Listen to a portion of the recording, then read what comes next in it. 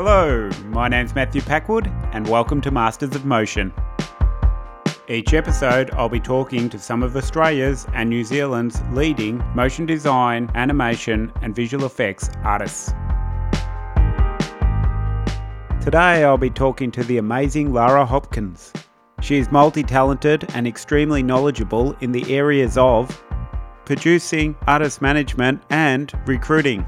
For over 25 years, she's worked at some of the world's best companies in animation and visual effects, including Anifex, Animal Logic, Rising Sun Pictures, Dr. D Studios, and Framestore. Lara is uniquely placed as she's worked in production for many years. This gives her great insight into how to manage artists, as well as what's required in an artist and a team to build great studios. She now works in Sydney, Australia as a global recruitment consultant, working exclusively for Framestore.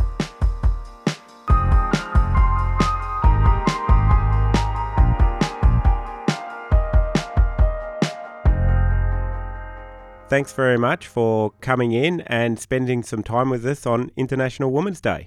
Thank you. It's great to be here. First of all, I'm going to ask you some questions for my teaching work. What makes a good CV and cover letter? The best CVs and cover letters are those that are really succinct and clear and straight to the point. I do love seeing a cover letter. It gives you a bit of an intro into somebody before you look at their resume. And ideally, a cover letter will address exactly the job that you're applying to, give yourself a little bit of time to explain who you are and sign it off very quickly. So I'm talking about 2 or 3 paragraphs maximum. And in a cover letter, please avoid talking too much about why it is that you're applying for a job. Like, don't start talking about when I was 5, I saw The Lion King and I love animation so much and it's inspired me. That sort of stuff is not necessary. You just want it to be really clear and succinct. When it comes to a resume, I really like a 1-page resume, if possible. Often the younger you are, the longer your resume is, which is quite funny.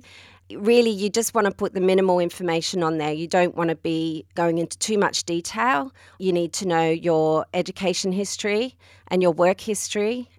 I also do like a mission statement on a resume. I find that can sometimes really help, particularly with graduates, because it gives me an idea of what they would really love to be doing in the future.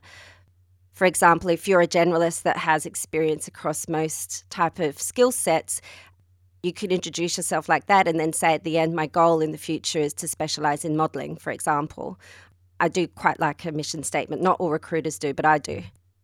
And do you think they should rate their software, and do you think that they should put their location on the CV? Oh yeah, absolutely. Location and citizenship is something I always like to see. In terms of rating yourself on the software, it's tricky because I get a lot of resumes from graduates who have relatively little experience that rate themselves as, say, 5 out of 5 for Maya, where that is clearly not the case. Yeah. So I think when you're rating yourself, it's kind of a difficult thing to say if you're a graduate, because really you can't be 5 out of 5 if you haven't had much experience. It may well be better just to list them in order of your confidence. For example, if you know Maya better than Houdini, list Maya first and let the people reviewing your resume and your portfolio decide what level you're at. And you do read the cover letters? Always. It's for an administration role, but I've actually just gone through and deleted anyone that didn't have one. Wow. Without even looking at their resume. Well, that's scary. So it is important to have a cover letter. Yeah. What makes a good portfolio and showreel website? If all of the information is in one place, it is a dream for a recruiter. I do really love it if I can just look at a website, there's a reel on there, there's individual projects listed and shown, there's breakdowns listed under each project so you know exactly what that person has done, there's a resume, there's a mission statement, and there's a way to contact somebody. Websites these days being so easy to make yourself, everybody should probably try and have a very simple one. I'm also happy to look at reels, of course, on Vimeo or any other kind of streaming work. That's fine as well. And I do really like the use of Instagram, particularly for personal projects. And listing the Instagram personal projects on your website as well is a really nice way of just rounding out your work experience and your personal projects as well. And even though the work's really rough and not succinct on Instagram, is that okay? Well, it depends what you put up there. Obviously, you choose what you want to show on your Instagram account according to whether you think it's going to demonstrate what you can do. I wouldn't be putting up rough work if you're not happy with it. You could also do a blog. Some people do like a work in progress blog, which particularly with things like effects, you can sort of get a feeling for something that's work in progress. But I think if you're trying to show finished work, your personal project should look cool. And your LinkedIn should be pretty sharp and to the point, yeah? Always. LinkedIn, of course, is your first port of call for something professional. That's where you should really have all of your social media sites listed as well as your resume. LinkedIn is where you put your photo. I don't like photos on resumes. It's not necessary. LinkedIn is good for that. Get a headshot done. Pay a bit of money to have something done that looks professional, and avoid putting up photos of you downing a schooner of beer or at a party or something. LinkedIn should be where you're showing your professional face. Yeah. And on your LinkedIn, have your resume that looks similar to the resume that you actually show. And also in the contact section, list all of your portfolios and websites so that recruiters can actually headhunt you easily and have all of the information in one place without having to search for you somewhere else. Do you look for like who people are just by finding them on social media or those sort of things? I don't. We have a lot of candidates that come to us at Framestore. So it's probably slightly different than if you were working for a smaller studio that might not have the volume of candidates that we have that apply to us. But I also headhunt, but I headhunt primarily through LinkedIn. Yep. And not so much in social media. It could be a failing of mine. Maybe I should be. If you look at really good groups, you can learn a lot about people by what they're saying in those groups. Oh, you can, absolutely. That's probably something I do after I'm looking at hiring someone. Yeah. I will do searches for their names to see if there's anything there that is good or bad. So you Google them just to check them I out. do. That's fascinating. Basically, if you have a hobby of fire eating or something like that, that's a bit left of centre, would you be restricting that from your social media? Fire eating, I think, is fine. Yeah. I have had at times candidates where I've done a Google search on them during the hiring process, and I've found YouTube videos that they've uploaded like 5, 6, 7 years ago, and they're a bit silly and a bit strange. Yeah. My advice would be for anyone actively looking for a job is to actually just Google yourself and see what you come up with, because there might be stuff online that you did when you were at uni that you don't necessarily want a recruiter or a company to see, and just delete it. Yep. But you should be mindful of anything that's online. I wouldn't be judging somebody, but I think if you've put something a bit dumb online that's a little bit questionable, it just makes you question the decision-making process of a candidate if they don't worry that something's online that's a bit not great. Yep. It is worth being careful about what's online about you. What advice would you have for people who want to work overseas? So you have to have a thirst for travel.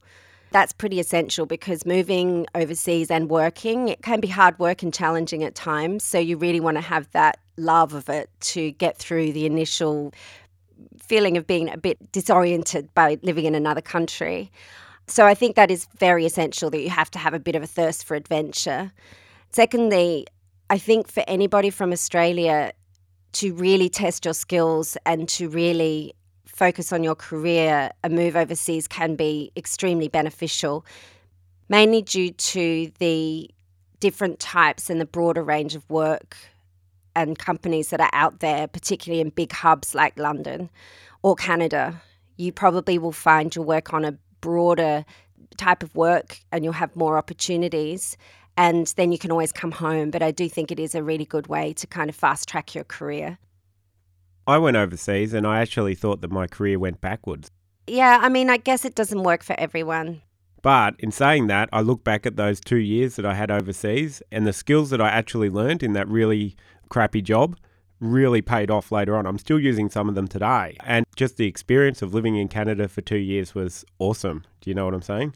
I do, and I do think that that's a massive part of working overseas is the life experience you gain from challenging yourself to that point of not only your personal life being quite challenged, having to find a house, having to find a job, having to work out how to pay your bills, combined with the work challenges, means at the end of it, as a person, you've grown a lot. So it's not maybe just about work, right? Yeah.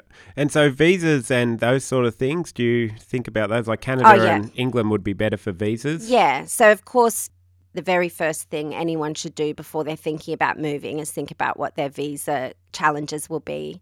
It's getting increasingly more difficult over the last 5 years even to get visas for overseas. There is a slight shift in the world, as we know, with the political situation as it is, and who knows what Brexit will bring as well. But in general, if you're under 35, Canada is a good place for a working holiday visa, and under 31 for the UK. And if you've got experience, usually you would want to be mid to senior before a company will sponsor you, but that's also obviously another option, is to get a sponsored visa from the company if you've got the experience to be able to get a job offer. And do you find that those sponsored visas work well? Yeah, absolutely. I mean, we hire an awful lot of people on a sponsored visa. They can be time-consuming and tricky to get, but once you've got it, you then are often on a path to citizenship if you want to in the country that you're in, depending on the country. The US is the hardest place to get a working visa. Oh, well, when we applied for the US, it was after September 11, and we couldn't even get a meeting at the consulate. And then after 6 months of trying to get one, we applied for Canada, and we had it in 4 weeks. Absolutely. The US, there's no option for a graduate unless you've studied there. If you've studied in the US, after you've finished, you get a visa that allows you to work anywhere for about 18 months. So that's quite a good thing for those graduates. But then after 18 months, you need to find someone to sponsor you, which is now quite hard. Canada and the UK and Europe are probably a lot easier for people. Especially if you've got family from Europe. Yeah. I want to move on now to promoting yourself inside a studio. How do you promote yourself and move up within the studio? Going the extra mile to impress, being extremely open to any opportunity that anyone gives you, not being jobs worthy. And by that I mean if something that seems like a junior thing needs to be done, don't sit there and wait for someone else to do it. Just solve the problem and get moving and do it yourself. Obviously, creating good relationships with the supervisors around you is key, because they will be the ones who recommend you to go on to another project in a different role if they're impressed with your attitude.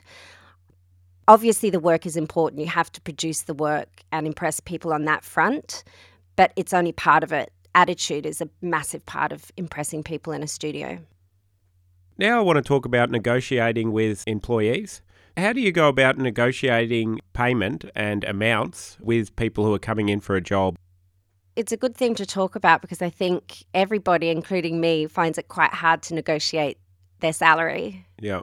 It brings a lot of emotion to the table, which is sometimes makes it very difficult for people to feel okay about that conversation. It can be an awkward conversation. From my point of view, having done it so many times now, I think of it as a business exchange, and I think that's useful for the person applying for the job to think of it as well. Ultimately, most roles have a salary budget. Yeah. When I'm hiring for somebody, I'll probably write a job description or work with the person on a job description. We'll post it, we'll do the interviews, and from the get-go, there will be a budget attached to that role.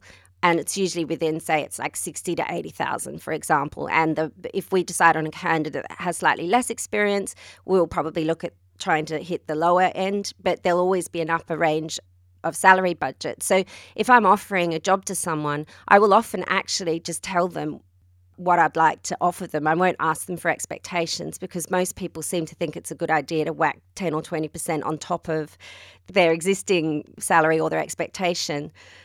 But I just have a budget to work with, and it either will work or it won't. But do you put that in the ad? No, we don't usually. Yeah. When people go in, should they have a number in their mind that they want? It probably depends a bit on the role. I think if you're junior, you should be pretty open to that number. If you're senior, you probably already know what it will take to make you move, because you've got a mortgage and family and whatever expenses that you have to cover. If I am hiring somebody and I have a suspicion that their salary expectations will be higher than the budget I have, I actually have that conversation sometimes even before the interviews begin, so that candidates are going in knowing what my budget is and we know if it's even worth going down that path. And if there's a candidate that I think is particularly good and perfect, I can then start going to management before we've even interviewed to say, hey, do you reckon there's any leeway on this budget? Because I've got a great person and I don't think I'm going to get them for the budget that we've got. So I guess what I'm saying is there's always a bit of movement there on budgets, but ultimately companies will have a budget that they're working to. It's not a personal thing that they're trying to rip somebody off. And every company is a business. So there are some restrictions about how much they can pay according to what their revenue is and what their bottom line is looking like. Trying not to take it as a personal insult or an awkward conversation and just think of it as a business exchange is the best way for candidates to sort of go into a negotiation. When I was employing people in a team and you would ask them how much they want and then they would say less than what we had, I could just imagine in my mind walking out of the meeting and the manager who was above me just saying, woohoo, which happened multiple times. And the other comedy of it all is that I've noticed that students who go in first job, if they don't say an amount, they get the minimum. I've been advising them to have a $5,000 to $8,000 lift on that and say that's what they want. It has been working. From my experience of hiring graduates, once you're in, your salary goes up really quickly if you're good. In the first 5 to 8 years of anyone's career, you'll have more salary increases and go up higher than any other time in your career sometimes. So for me, my advice for graduates, if it's your first role, you just want to get in the door. And if it means a $2 or $3 grand less than you would like, just take it and prove yourself. And if you don't like it, keep looking for another job, but at least you're working somewhere and gaining experience. That's true. The other thing that shocks me a little bit is the actual price of what they pay graduates these days. When I had my second job, it was $50,000, my second job. How long ago was that? 2001. That's quite high because like, that's more than what probably graduates are being paid now. It does show the change in the industry. I think the margins are a lot less now than they ever have been before. There just wasn't the people. Yeah. There wasn't the people back then. Yeah, like there was me true. and not many others. Yeah, it's absolutely true. There's a lot more people now and people's, clients' expectations are a lot higher than they ever were. You know, everybody's eyes have tuned into high-end work and that's what they want. Any advice on what not to do in negotiation? I wouldn't start talking about salary until you've had your interview. Have the interview, focus on the job, focus on what you can bring to the company, focus on your enthusiasm and passion. And then once that has finished, wait for them to contact you or contact them to then talk about money in a separate conversation to the interview. I always tell candidates have some excellent questions about the job and the company at hand for the interview, but please don't go straight to salary. Good advice. So now I'm going to move on to talk a little bit about you. What movies, magazines or books inspired you when you were growing up? The first thing that comes to mind has to be Star Wars, which is a very cliched and of course that's what you would say, but I remember seeing that film when I was living in Adelaide in Hindley Street Cinemas with my brother, and then I think we saw it 7 times that year or something. And I can't deny that film and obviously the first Star Wars Empire Strikes Back and Return of the Jedi had probably the biggest effect on me in terms of absolutely loving filmmaking. Not that I sat there and thought, I want to work in that industry, but I just loved it and still do and still can watch them over and over. So I do think that those films had a big impact on me. Have your children enjoyed them as well? Yeah, they have, but probably not as much as me. No, it's an outrage. I'm always building up to the excitement of the next one. There's a really amazing exhibition at the Powerhouse, a Star Wars exhibition, and my brother and I took our 2 sons, and they walked through in 15 minutes and wanted to leave, and Matthew and I stayed for 2.5 hours. It was great. When did you discover film and visual effects, and how did you become passionate about it? So after I finished my degree, which was a Bachelor of Arts in Communication Studies, there was a lot of film theory and a lot of gazing at black and white film noir films, which I loved. But as I finished that degree, I knew without a doubt that I wanted to work in some kind of filmmaking or television. I also knew that my skills were organisational, so I was very clear that I wanted to be in production. In January, after I finished my degree, there was an ad in the newspaper, which is how it worked back in 1991, for a production assistant. And that production assistant role happened to be at a stop-motion animation studio called Anifex. And I have to say, it was sheer luck that I got that job. There were 500 applicants or something, and somehow I managed to worm my way in there. And I stayed there for 5 years, and that's where I think I really had my apprenticeship in animation. We worked in stop motion, we did cell animation, we had live action. I live action production managed shoots. I organised the post-production. It was the most fantastic experience. And I stayed as a production assistant and then finally left, and I think I was an assistant producer. But I think it is interesting to know that I was in a pretty junior role for 5 years, and looking back 30 years later or so, God, it was the best time of my life. I would do that job again in a hurry. I miss it. And so really that's around the time that digital effects started to come into, well, Jurassic Park was around that time. So I left there and then moved into digital after that. Clay animation, that was a slow process back then. I imagine they had the big motion cameras. Motion control rigs. Yeah. Is there any similarities between the work that was happening there and making high-end visual effects? They're both obviously very creative.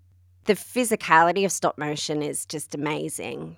You have to have the patience. I mean, you have to have patience in visual effects as well. I mean, if you're a compositor working on your 100th version of a 3-second shot, there is that sort of element of patience that I think anyone working in animation and visual effects have to have. The thing about that stop motion time is that we were shooting on film, and we might shoot, say, 2 seconds of footage, and then I would take a can of film to the airport to be sent to Melbourne to be processed and telecinied, and then they would overnight bag it back. So if you've shot 2 seconds of footage, 2 days later, you're looking at a tape with your shot on there, and if there's a massive technical issue, you've got to do it again. It was and still is extremely time-consuming. Obviously now they're shooting digitally and they can check shots straight afterwards instead of having to wait for film to be processed. But I do quite love that kind of idea of just how long it took to make a 30-second commercial and how you had to wait so long to actually see the footage and how it's looking. Moving on from your clay animation days, what have you done in your career from then to now? So I knew that I wanted to move on after 5 years, as heartbreaking as that was, because I loved that company. So I got on a plane and flew to Sydney and made appointments with as many companies as I could who were involved in some form of animation. And I ended up getting offered a job at a company called Extro Design that was focused on broadcast design. So I moved to Sydney. And then after 6 months or so, I was offered a job at Animal Logic, going in to be an assistant producer there. And once again, that was a friend of a friend, and it kind of taps into the more people you know, the more chances that you'll have of being offered roles. So I stayed at Animal Logic in a production role. I was a producer for about 3 years, and that was a really cool time in animation, which we probably can talk about later. My husband then was offered a job in Hong Kong, so we packed our bags and moved to Hong Kong for his job, and I worked at an advertising agency, Saatchi & Saatchi. And then we went on holidays to London. So I once again, found a friend of a friend who was a producer at Framestore and had lunch with her. And that led on to an interview and another interview and a job offer. So we decided to move to London from Hong Kong to work at Framestore. So that was the start of a very long and wonderful time working at a company that I just really do adore. I worked in advertising as a senior producer for a few years, and then I moved into a talent management role in the feature film side, managing CG artists and comp artists. So that was the time in my life where I had a baby and I decided to move into a less demanding role out of production into talent management. We then moved back to Australia. I managed the Rising Sun Pictures office in Sydney for a couple of years. I then moved on to Dr. D Studios, where I led the recruitment effort for Happy Feet 2. When that wound up, I talked to Framestore again in the thought that maybe I could work remotely for them somehow, and they somehow convinced my family and I to pack our bags to go to New York for 6 months, which we did. It was an adventure, and we stayed for 2 years. And then we moved back to Australia, and we thought I'd try working remotely for them for 6 months. And 6 years later, I'm still working remotely for Framestore from Sydney. So how many years were you producing, and how many years were you artist talent, and then how many years were you recruitment? I was producing for about 8 years. In total, I was probably, say, 14 years in production in various roles. And then, I guess another 12, 14 years in, I would say, artist management and recruitment are very linked. When I was the artist manager at Framestore in my first role, I was also recruiting. So I think the two go hand in hand. Over the years, which projects have you enjoyed and you thought were the most successful? As time goes on, it's a lot less about the projects and much more about the teams that you assemble, regardless of what it is that they're working on for me. So for me, the things that I'm most proud of some of the teams I've pulled together when they've worked, and they've worked really well, and they've gelled. The most overwhelming amount of recruitment I've done was for Dr. D Studios on Happy Feet 2, where we had the seemingly insurmountable challenge of hiring about 800 people in sort of 6 to 8 months. The sheer volume of that was just insane, and we managed to do it. And not only that, despite the fact that that film was incredibly challenged and people worked extremely hard, there's an incredible amount of feedback I've received over the years since of people saying that was one of the best teams and films I've worked on. And I think that's a testament to everybody involved. But it is pretty amazing to think that you can pull together a team of 1,000 people, and people worked in a very big hot shed and produced a film under very trying circumstances and still walk out of there with a spring in their step. So that's pretty cool. And I think the other thing that for me was a sort of personal joy was going to New York with my family, my kids who were 4 and 8 at the time, and helping them set up a small team of about 40 to 50 people in New York for The Secret Life of Walter Mitty, which I actually wasn't sure if I would like, but I did. I loved it, which I was pleased about, but it wasn't actually the project that makes me happy. It was the team. We had a great range of people that I'd worked with over a few years, and we flew in a lot of people, international people, into New York, and the team itself worked really well. It was great. It wasn't a bad movie. No, it was a good movie. Feel-good movie. What were the hardest things that you had to learn to progress your career? After about 5 to 8 years, you think you know kind of everything. I think there's a sharp rise in ego around that time where you really feel like you know everything. And you kind of have to work through that, because a few years later, all of a sudden you realize that there's still a whole lot more to learn. When I was at Animal Logic as a producer, I thought I was pretty damn good. And then I moved to Framestore, and I realized that there were so many people with so much more experience who were so much better at work than I was, and I had a lot to learn still. And I'm glad I went through that process, because I think it really means that you keep progressing in your knowledge and your career. The second hardest thing is having kids and figuring out how you can juggle your home responsibilities and keep up with your career. That's a challenge that I think is quite hard. And on International Women's Day, I think it is something that we all should be talking about, because there's no doubt that that is quite a challenge for a lot of men and women, but unfortunately, usually the women find it the hardest. As you know, me and my wife, we both are career people, and that we're struggling with that. You can't have two high-firing careers at the same time, both work full-time and have children. It just is almost impossible. So my husband and I did that in New York for about a year. We both worked full-time and had 2 kids. And that was, from a career point of view, probably one of the most challenging and fun times of my life. But from a home point of view, the most agonizing. Yeah. And it was very hard. I know what bad parenting is now. I've done it. I was absent for my children's first 4 years. Although my wife picked up the slack, if you both work full-time and are both absent, then it makes your children not as good as what they could have been. I'd like to move on now to your early career, and when you were talking about Animal Logic before, you were doing TVCs. It was before they started film, is that correct? That is right. When I was at Animal Logic, at that point, they were most known for their high-end TV commercials, their post-production and their animation work. And it was around the time that they also started to work in episodic television on a project called Farscape, and The Matrix was also in their early days as well. So film was starting to become a part of what they were offering. And I worked in their original studios in Crow's Nest around the time that they then moved into Fox. So I was there in the very early days. And what did you learn in that period? It was an amazing time to work in CG and post-production.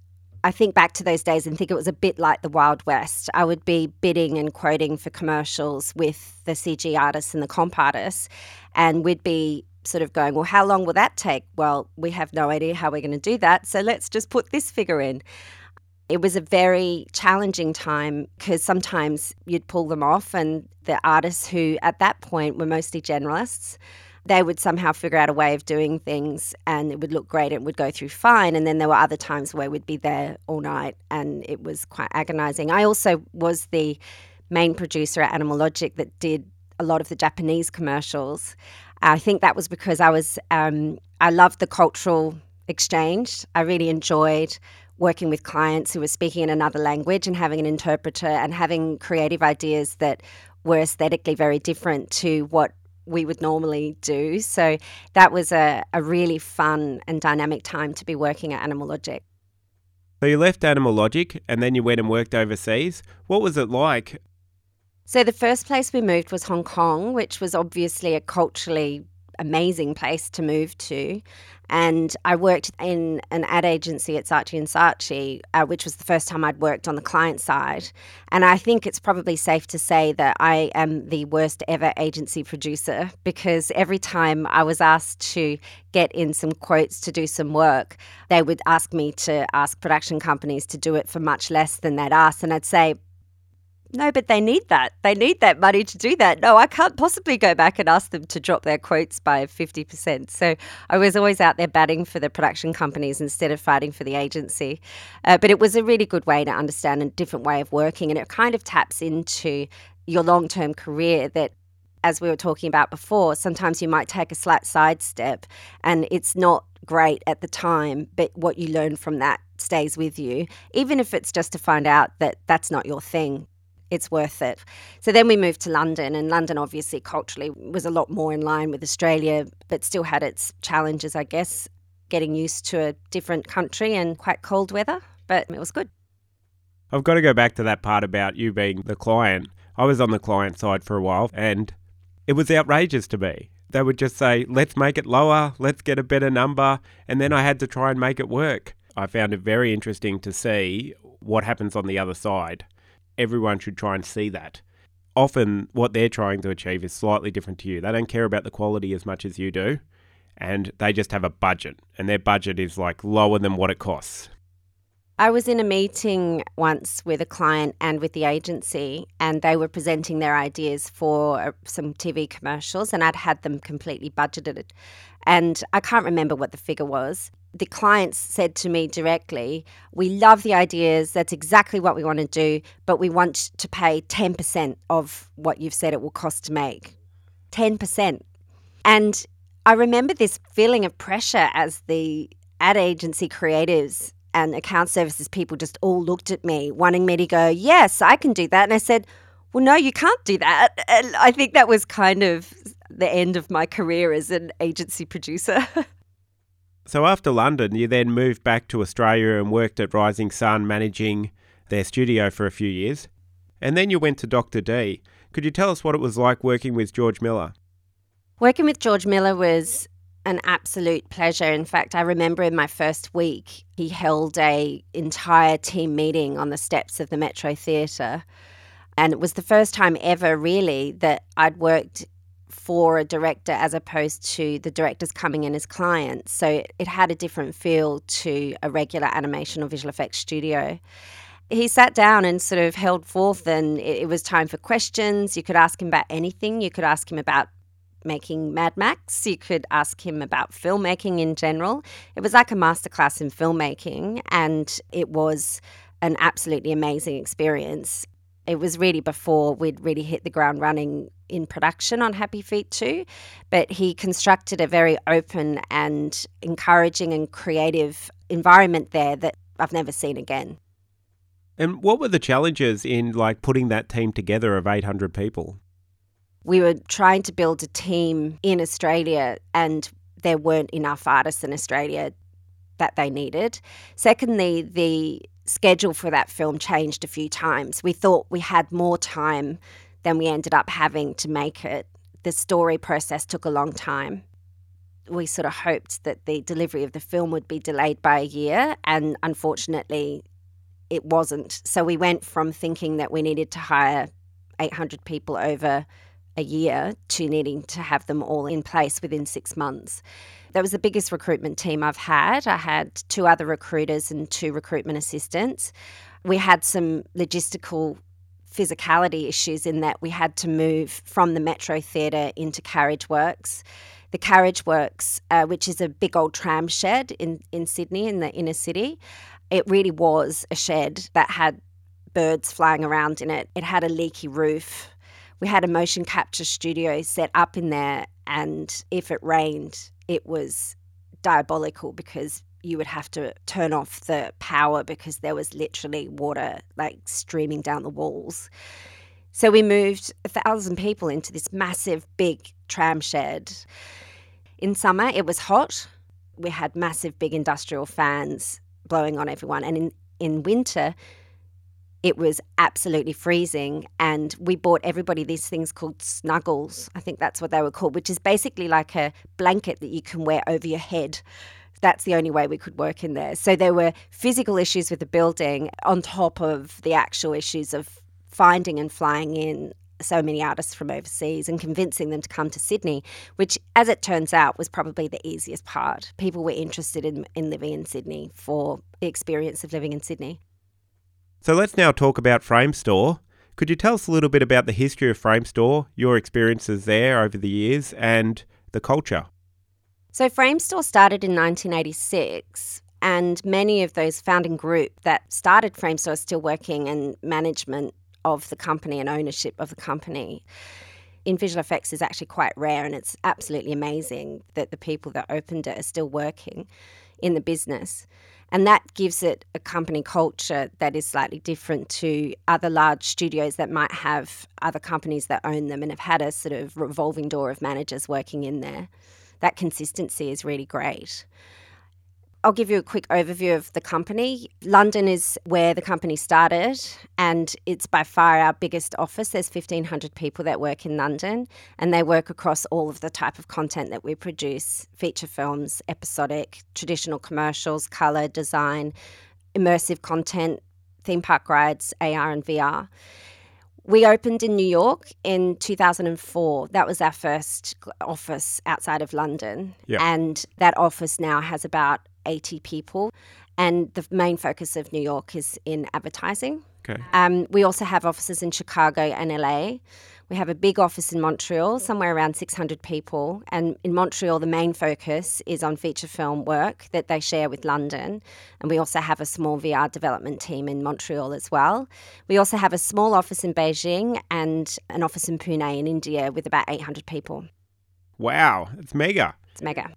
And is people moving from place to place? Like if you're in London, can you move to another place? Yeah, that's one of the most amazing things about working at Framestore. People do move around between the offices, and a lot of the new offices were opened by staff members from either London or another office. And I think that is actually how we've managed to grow the company across so many offices, but keep a sense of culture that's similar between them. And I was very lucky to be involved in opening the Montreal, Chicago and LA offices. It's been a great experience to think carefully about how to assemble a team that is going to keep the culture of Framestore alive with its local differences, of course. I've heard that people have long careers at Framestore. What's the culture like that would encourage people to stay there that long? When people ask me about the culture of Framestore, I often say it's quite British in feeling. And by that, I mean people that work at Framestore tend to be nice and they tend to be polite. People that are really aggressive, I don't think particularly work at Framestore. The culture is sort of one of mutual respect. No matter what challenges we have, of course, there's vigorous discussions. But on the whole, the most successful people that work there are just really nice, friendly people. The other thing about Framestore, which I think is absolutely amazing, is that people tend to come and stay for a really long time. Our global managing director of film, Fiona Walkinshaw, was a receptionist in the 80s and she's been with the company her whole career. We've got people that started in runner roles or in the machine room, in paint and roadshow or tracking that have ended up becoming creative directors. So it is a place where people do usually find their careers grow and they stay for a long time. Do you have any tips on recruiting for small studio owners and people who are building projects or teams? Recruitment for small companies is quite challenging because you generally don't have enough time or people there to focus just on recruitment, because it does take a bit of infrastructure to recruit. Obviously, having a database and a way to track people and a way to find skill sets is something that probably only larger companies do. I would recommend small companies. For somebody in the office who's ambitious and smart, maybe it's a PA or a receptionist, have them take recruitment under their wings so that they're making sure that everybody gets a reply and that all the resumes are stored somewhere where they can be found again and looked at again. Keep a list of resumes saved in skill set of people who have caught your eye. A lot of finding a job is about timing. But it's a shame to think that people are missing out because they haven't sent in their resume to a small company just at the time when they need someone. And what happens if you then ring them up? They say, I'm working somewhere else. Yeah, I often contact people that I've liked their resumes from like a year or so ago, and if they've worked somewhere else, that's fine. But at least I'm looking at somebody who I thought was great at the time. Do you tell them that you're looking for someone like them? Or? Yeah, absolutely. If there's somebody that I like that I've, say, interviewed before or seen their resume and I didn't have a role at the time, I'll always contact them again to see if they're interested in talking to me about a role. So what are the best methods and techniques for recruiting people that you would recommend? Do spend some time networking and meeting with people. I think passive recruitment, and by that I mean somebody sends in their resume or they look good, you don't have a role, but meet them anyway for a coffee. Just relying on putting an ad and finding the right person is one way of doing it, but the best way is actually just to have an ongoing list of people that you're talking to, and then when you have the work or have the role, you're ready to actually just hire them rather than having to search from the get-go. Would you recommend using LinkedIn and building folders of people that they like on LinkedIn, doing research to find people that way? Yeah, I do that. If you have a recruiter's LinkedIn, it doesn't cost that much per month. You can create folders and track people like that. But you can also just use a spreadsheet if you don't want to pay the money. So now I want to ask you about jobs of the future or jobs that didn't exist recently. What new positions and skills are becoming required in the industry? The biggest change I've seen over the last few years is that now that we're working in a lot of immersive new technology projects, we're looking for people that have actually experience in games and real-time technology. It's such a different workflow to visual effects and such a different way of approaching a project that we really need people that have had that experience of going through a game life cycle. And one of the challenges for me is finding people who are happy to move out of games into visual effects, because often games artists are on a project for 4 or 5 years and they want to be on that project and visual effects isn't particularly interesting to them. So it is quite challenging hiring people with those skill sets. Cool. And what about programmers and technology people? We're often looking for real-time engine programmers or creative technologists who have that ability to work across both traditional visual effects programs as well as new technology.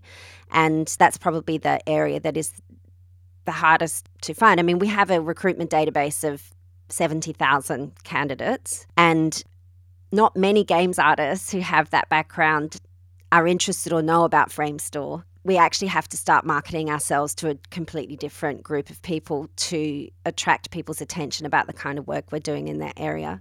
And that's the AR, VR people? Yeah, correct. Yep. And what about in visual effects? So I think if visual effects artists want to be looking towards the future, it would be really to be thinking about the kind of skills that they can learn or look into that do involve real-time technology.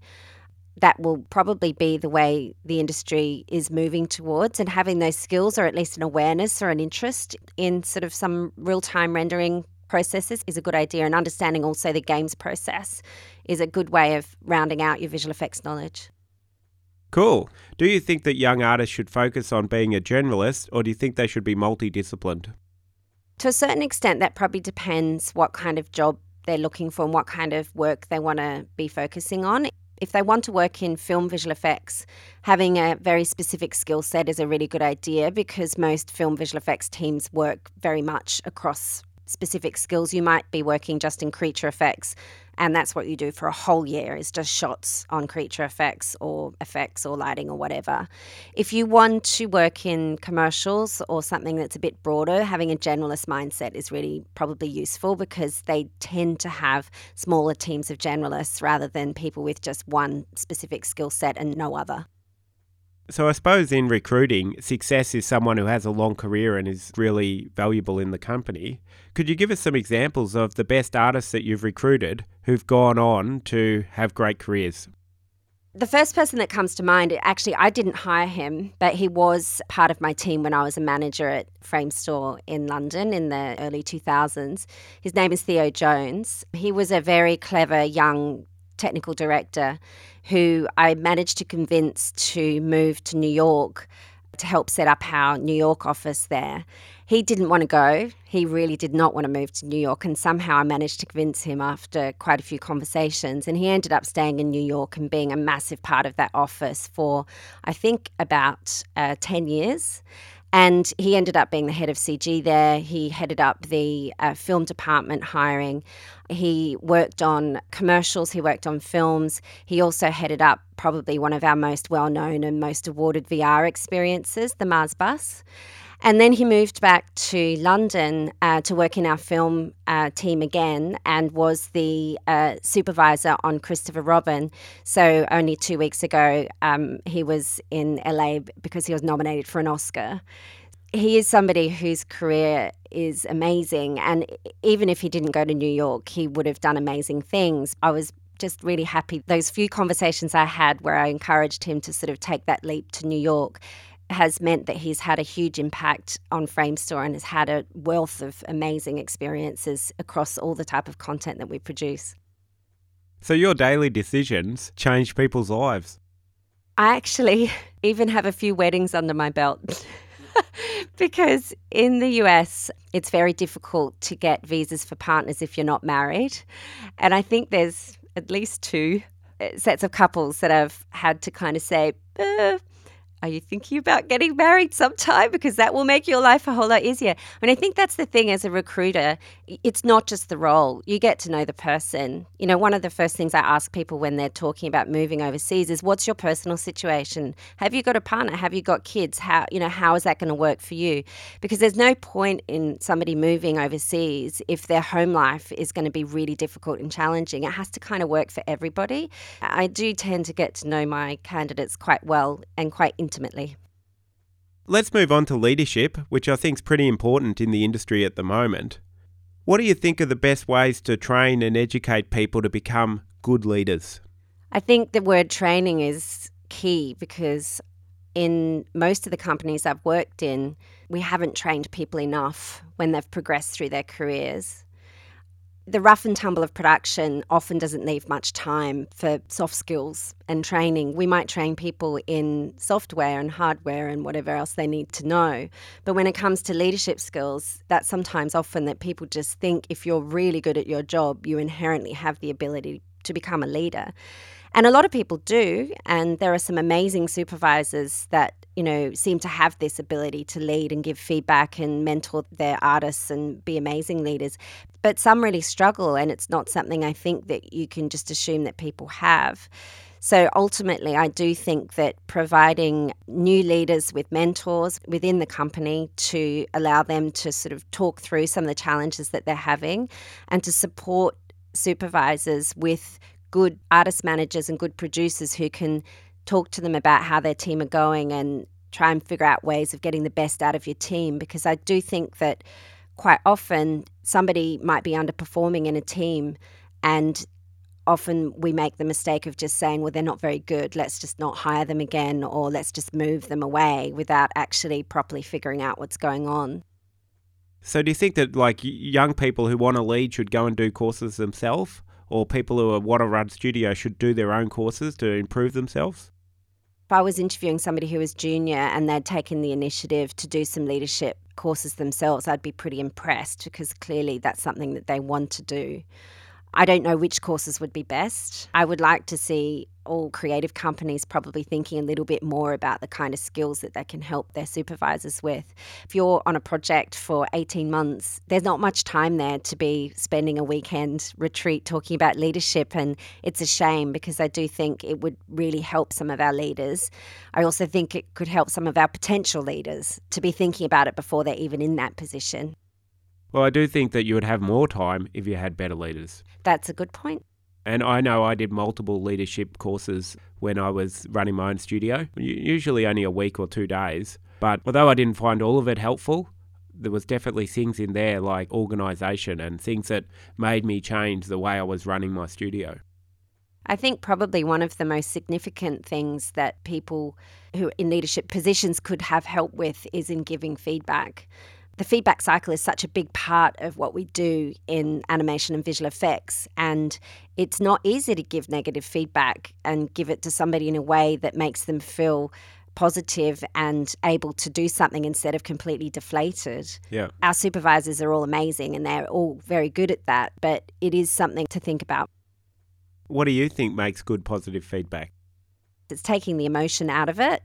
There's always that whole blend of this bit is good, this bit we need to work on a little bit more.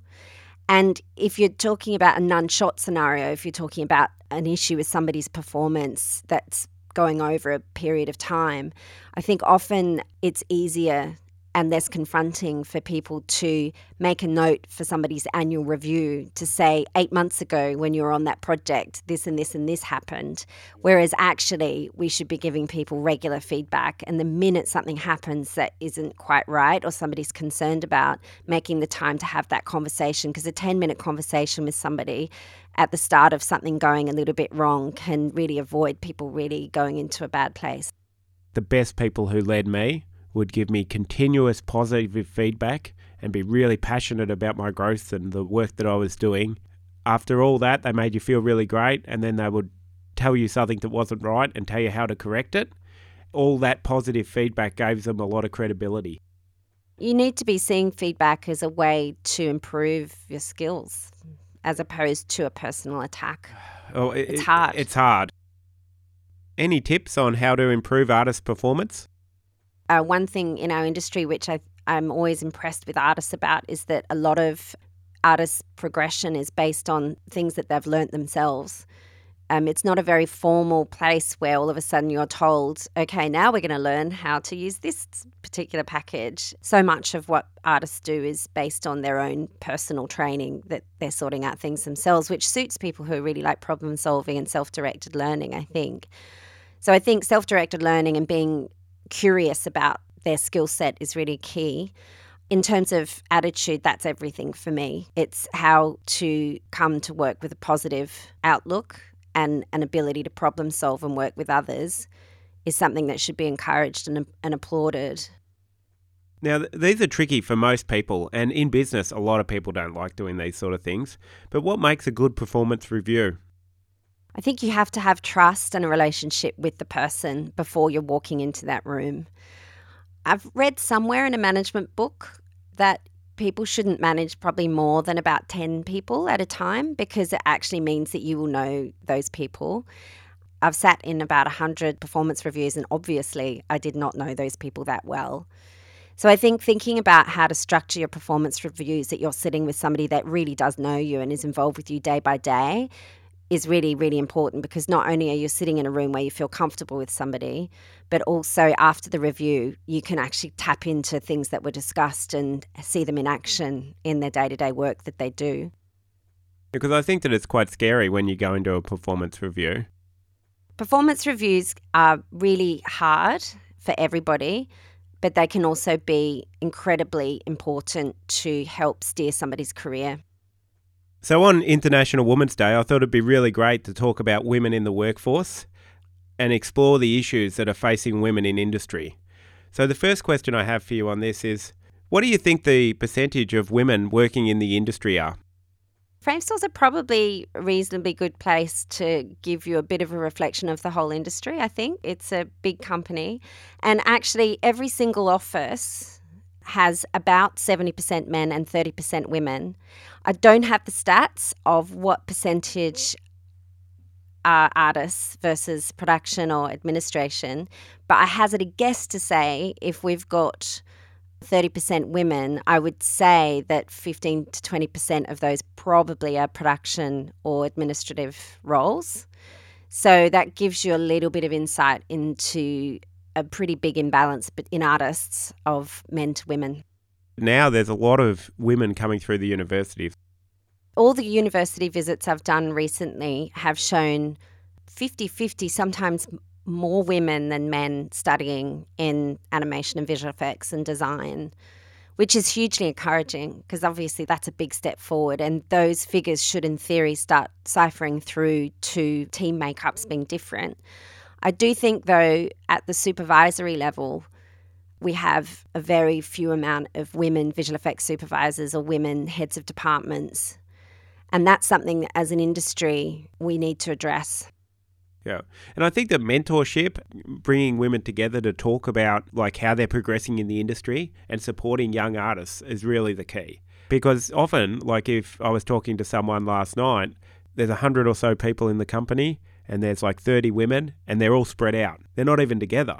There's barriers between those women talking about how to progress their career and those sort of things as well. I do think it's important for women to be talking to each other, but I equally think it's important for men to be mindful of the gender diversity of their teams, and for men in leadership positions to perhaps be thinking about what they can be doing to encourage their women juniors and mid-level people in their teams, to encourage them to go through and keep working upwards. I think that probably it's fair to say that in general there's a lot of discussion about women feeling that they're not going to put themselves forward for leadership positions because they don't think that they have all the skills they need. There's a lot of evidence across all industries that men will see a job description and they can do 60% of it and they'll apply for it and say, yes, I can do all of this. And women will look at a job description and say, oh, well, there's 40% I'm not really sure of, so I better not apply for it. You could say the same within visual effects teams, that women may not put themselves forward as much as they should do and back themselves. And I think we need some help there from the male supervisors to really help women focus on continuing to progress their careers. Why do you think there's less women managers, and also the companies are owned by less women? One of our founding members was a woman at Framestore.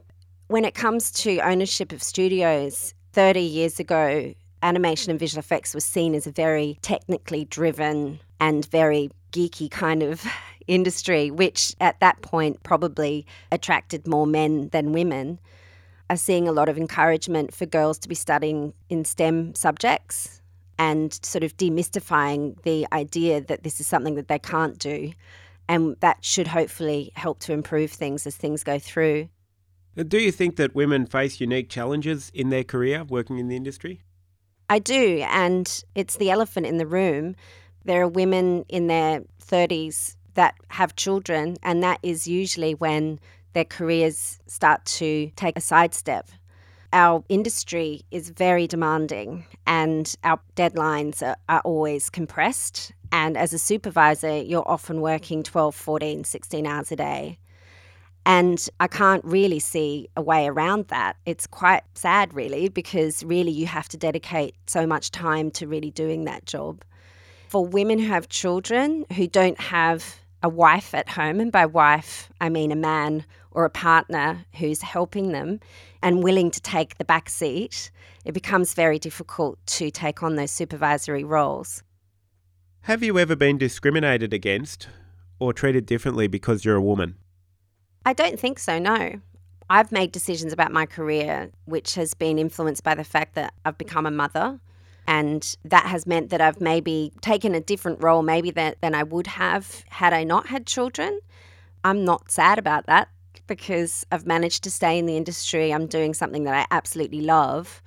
And I think we're all going to work a long time. There's probably 10 years in your life as a woman, if you are taking most responsibility for the children, where you may well end up doing a small part of what you might want to end up doing, but then you can always go back and pick it up later. As you know, I'm presently working like part-time and voluntary and doing less work, and my wife has now taken up the full-time role at a senior position, and she is having her career blooming in the second part of her life after 40. So it is possible to switch. Yeah. It's just you've got to have a willing partner who wants to do that. It's not just about women's careers, it's about men's careers and providing them with the opportunity to do exactly what you're doing and for that not to affect them if they want to go back in and then ramp up again. Yeah. We have to look at men's careers and women's careers in order to help men and women both have an ability to combine being parents and work in an industry that they love. And throughout your career, have you actually seen any discrimination that you could point out where you think that people are treated not as good because they are women? I don't think men actively sit there and think, I don't want to hire a woman, but I'm always very keen to make sure I have an even blend of candidates in front of supervisors and that kind of unconscious bias doesn't kind of creep in. Sometimes women aren't thought of first for a promotion. I think that can sometimes happen. Yeah, well, I think that I have unconscious bias. I employed people who are just like me. I even employed someone who went to the same university as me because I thought that was cool. Yeah, there's definite evidence that if all of your decision makers in a company are men, they will often be looking for people just like themselves. I think the answer is that we've got to get more women in senior roles. It really is. Yeah. So I think that there is other elements that are not just kids. It's hard to reverse roles. There's cultural elements like the fact that I'm picking up and dropping off the kids. I'm the only man there. There are also mental barriers that people have. Annabelle Crabb has written a great book called The Wife Drought, which really looks at the issue that many senior people who are in management positions in Australia, most of them have wives at home looking after the logistics of running a house and looking after children. And most of the women in leadership roles don't. It's a great book and it's a great point, is that basically the men have to become the supporter. And our culture needs to support men that do that. And the men who are supported are usually the most successful. Yeah. The ones who haven't. Most of the people I know who have been really successful have wives at home who are either working part-time or not working at all. Yeah. And they're pretty much supporting all their needs to have a great career. What are the real effects that having kids affected your career? The biggest effect is that you just have less time in the day. Yeah. I couldn't stay at work until 9 o'clock at night because I needed to leave at 5 to pick up my kid by 5:30 from childcare.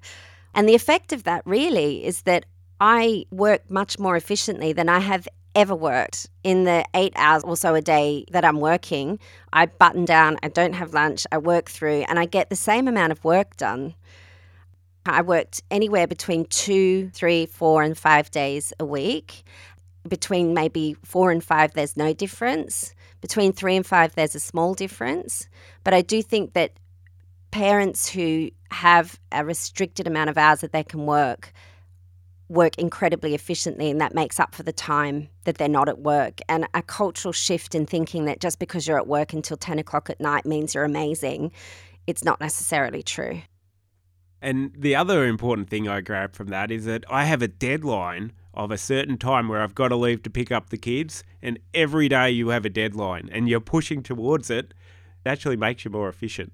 It makes you focus. You're not going to sit around and have an hour and a half for lunch or just have a conversation for half an hour about how your dogs are or what the latest movie is that you've seen, because you just really have that looming deadline that's hanging over you. You just burn through the work.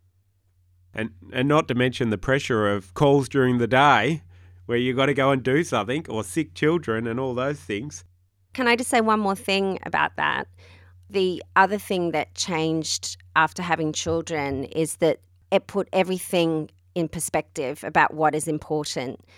And that was a good thing because instead of feeling like the whole world was going to cave in if we didn't deliver a project, or if somebody I was hiring didn't come through, or if I hired someone 2 weeks late, I took that very seriously, probably too seriously. So I think actually having children has meant that I can work longer because I won't be burnt out, because ultimately if my kids are safe and happy, that's the main thing. And when I'm feeling very stressed about something to do with work, I don't feel the pressure that I did before because I've got it in perspective of a broader life experience. Excellent. Any advice to give to young women who want to have a career and be successful and want to have children? Firstly, be kind to yourself. It's possible to do both, but don't worry if it feels like for a few years you're treading water or doing something that seems maybe a little bit more junior than you wanted. Just keep working in some capacity. I think the most important thing is to do 2 days a week if you can, and have time with your children if that's what you want to do, but don't give up completely, because I think the hardest thing for women having children is if you give up completely and you've been at home for 5 to 10 years, re-entering the workforce, particularly in the industry that we work that has huge technical advancements, and you just find it very difficult to get back in. So you need to kind of keep in some way in order to pick up your career again when you're ready and run again really hard. I suppose I would add to that is probably try and find a good husband or a good partner and talk to them early before you have kids about what the expectations are, and try and find out what their thoughts are on the matter.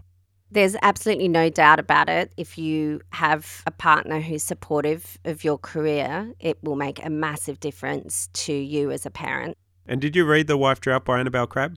Yes, I did. I read it too. I highly recommend it to anyone who wants to understand this issue more and why society is what it is, and it's really interesting. The thing that is so brilliant about that book is that it's not some kind of attack on men. It's basically looking at parents as a whole and how men can have more time with their children and women can have more support. The part that I found fascinating was that it looks at culture and why the culture is there. Yeah, it's really good. And it's sort of funny too. So let's wrap it up with inspiration. Where do you look for inspiration? So I look for inspiration from all of the artists that I've met that have this incredible passion for creating beautiful images. It sounds like a cliche, but if I see someone's reel that has some beautiful work on there, I just find it amazing. And when I speak to artists from all levels, regardless of whether they're graduates or they're supervisors, their passion and commitment to stories and to the work that they do is extraordinary, because to succeed in this industry, you have to have such drive and such passion that you'll never succeed without it. That's the most inspiring thing. And what do you want to do in the future? Well, I'm very happy focusing on talent and all things people related. I'm quite interested in remote working, having done it for 6 years. And I've noticed recently that there's more and more really interesting artists that are working remotely. It's challenging for many projects, particularly high-end feature films and some branding work. The security required means that that's not possible, but there must be other types of work where that could work. Because I think that the days of creating massively large teams in very expensive cities that provide such challenges for people in their day-to-day life in terms of commuting and living expenses and cost of living means that it would be wonderful to think that we could start working in this creative industry and allow people to work where they want to live. As soon as it becomes cheaper to make them remote, they will work out that security problem. Quite possibly. But yeah, I work remote and I have to say I love it, but sometimes I get a bit cabin fever. And that's actually probably what I'm interested in, is in the future maybe coming up with a way of creating a group of people who can inspire each other, even if they're not working together, to support each other in their remote working so that you do have contact with other people, that you're not isolated. I don't feel isolated, even though I'm working in Sydney and every single other person in Framestore is working in the Northern Hemisphere, because I talk to people all the time just on a hangout or on a video conference works really well. But I do think that remote working is quite an interesting concept. Cool. All right. Well, that's a great place to leave it. I have to say we've done well on International Women's Day. I think we covered that in depth. I've really enjoyed having this conversation, and thanks for taking the time to fly down to Melbourne for it. I really appreciate it. It's a pleasure, and I must say it's absolutely lovely to have questions asked of me instead of me doing all the asking. If you like this podcast, it'd be fantastic if you could go to iTunes and give us a positive review. It helps other people find us. You can check us out at mastersofmotion.com.au, where you can see all the work that we talked about today and lots more outstanding motion design work. Or you can come find Matthew Packwood on Facebook, where I post everything you need to know about Masters of Motion. You can find out more about Lara on her LinkedIn page, and you can check out Framestore at framestore.com. Thanks very much for listening. I hope you have a great week.